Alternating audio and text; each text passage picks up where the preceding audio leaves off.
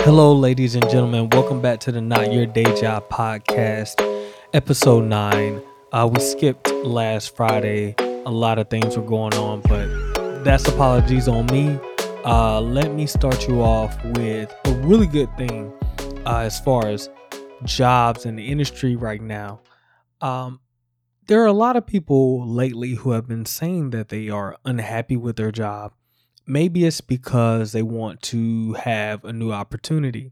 Maybe it's because that person wants to get a pay increase. Well, we were talking about this amongst friends, and we found out that many people, especially in the industry that I've been in, which is the development, tech, software engineering type of industry, but people are staying at their job for maybe an average of, I don't know, 3 years, something of that nature. So it begged me to go and look this up for myself. So did a quick search just like anyone else to see where the statistics were. And I wound up on Rasmussen College, and they have a business article on employee tenure rates.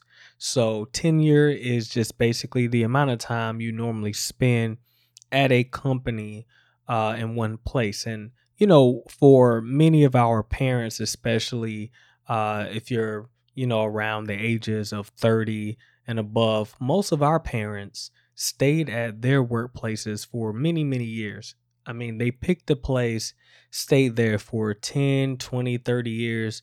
It was their job. They retired with benefits at that place.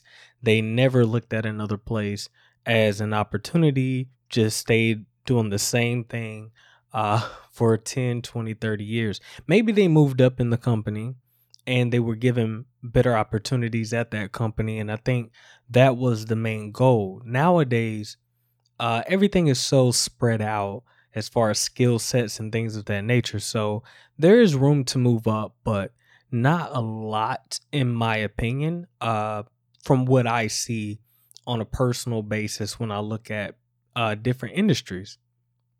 But whatever industry that you are in, because this is not your day job, and but we also have a job.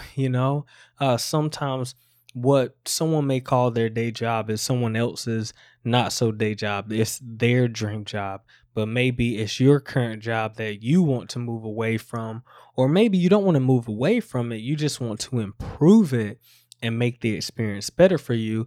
And most of the time, that experience is in the form of not only opportunities, but pay increases. So, excuse me, my neighbor's dog. um, but going back to this, the article mentions the average amount of time an American man had been with their current employer in 2018 was about 4.3 years. And it had been unchanged since 2016. And women in the U.S. Saw a marginally larger decline in recent years, dropping from 4.5 years in 2014 to 4 years in 2018. This year's 2019. I believe the trend is going to keep going that way. I believe more of the average is going to be 3 to 4. And the reason why I believe that is because people are exploring more opportunities today. The stock market is all over the place with different things going on, yet the unemployment rate has been the lowest in many, many years. So people are getting jobs. Not all jobs are created equal, but if it's enough to pay someone's bills and keep them comfortable, then people are basically saying, okay, I can get this job, be comfortable. And if I want to move from the East Coast to the West Coast because I want to find out how that California sun is, then I can move out there, no problem. And I can find a job because it's pretty easy to just find a job. So this is just, a subject to keep in mind, that if you're out there and you're thinking about, you know, taking a risk and looking at opportunities, and you've heard all the stuff on the news about possible recession. Well, it seems to be that there, depending upon your industry, that there are opportunities out there to still um, move to a place that you would love to move to explore more opportunities within your company or your industry, and look for new jobs, because apparently those are abundant and people are willing to only work at a place for a certain amount of time and then move on. Now, one of the biggest reasons is money. Um, Many young people have found out the code to getting more money in their salary. Instead of just trying to work hard and just try to get the pay increase, many times it takes for you to basically have a competing offer. So if I want to get a pay increase, I can say, hey, look, I got an opportunity from someone down the street, and they saw what we do.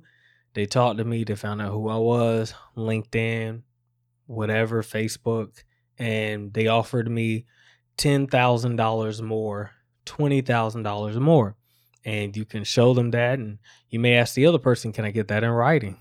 You know, and, the other person, of course, knows what that game is. That company is hoping that you go with them, of course.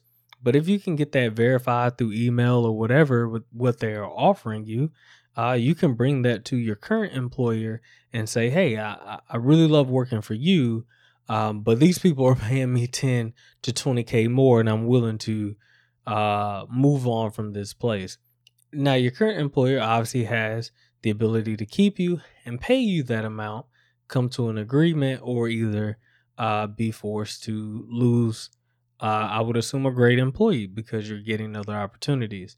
So, again, take that, inside of yourself and understand that you have self worth and that there are plenty of opportunities out here for you in this world when it comes to many different jobs that you want to do. So, from the people who are hustling to build their own thing, and in the meantime, you may be working the job that you have now, and it's not that you hate it.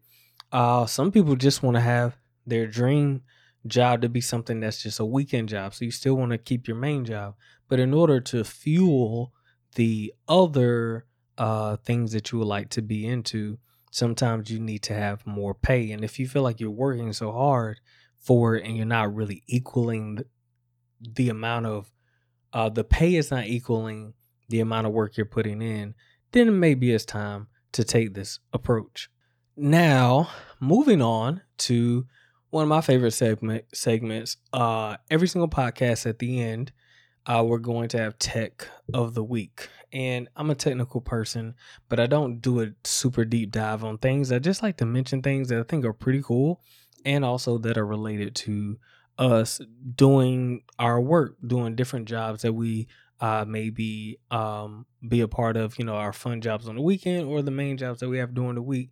But whatever your favorite job, usually that favorite job takes some type of tech in order to do it in today's society. So today I wanted to just mention something that's already been out for a while, but I'm starting to see many, many videos and updates to this device that have shown that this device, it may be a marginal increase overall as far as upgrades to it, and plenty of people are divisive when it comes to this area of tech.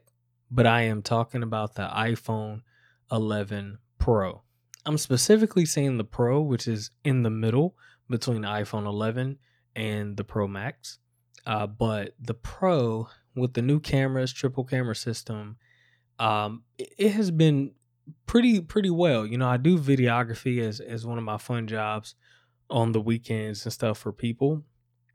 And, using like a Sony A7 III as I do for events and things, that's great. You get a lot of great features that are very super camera centric. And again, I know about Filmic Pro. I've had that on my iPhone. iPhone 10. However, this camera, I was very astonished when I saw GoPro. GoPro, which is a company, if you still remember them, that hasn't been as relevant as they used to be. But one of the things that they have a patent on is their hyper smooth technology. So they have hyper smooth 2.0. They just came out with brand new cameras. And I know this is about iPhone 11 Pro, but the reason why I mention it is that it was gimbal like, to be able to walk around and have this super smooth footage with very minimal to virtually no artifacts. If you've ever tried to slow down or I mean stabilize footage using technology in post, even with like the super expensive or higher end plugins to stabilize your footage, there's a lot of sacrifices, right? But you want to have the mechanism built into the camera itself to kind of to do it then right as you're shooting, and that's going to give you better results. Well, things that are becoming more computational, and with the new triple cameras, especially with the ultra wide, which if you know how stabilization works, it will sometimes crop in. So if you shoot wider, you get more image, and then it will crop in. Now I don't know if that's what the iPhone 11 Pro is doing. I don't have one.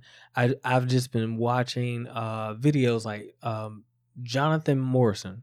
If you're familiar with him, famous YouTuber, does a lot of stuff on tech, and he showed some footage on Twitter with his iPhone 11 Pro shooting a music video essentially for a girl, just basic like a music video setup with just very minimal tools, and the iPhone 11 Pro was the camera, and he was moving around with his feet, no gimbal, no Ronin mobile camera thing, nothing from DJI or any of the other companies, and it was just smooth.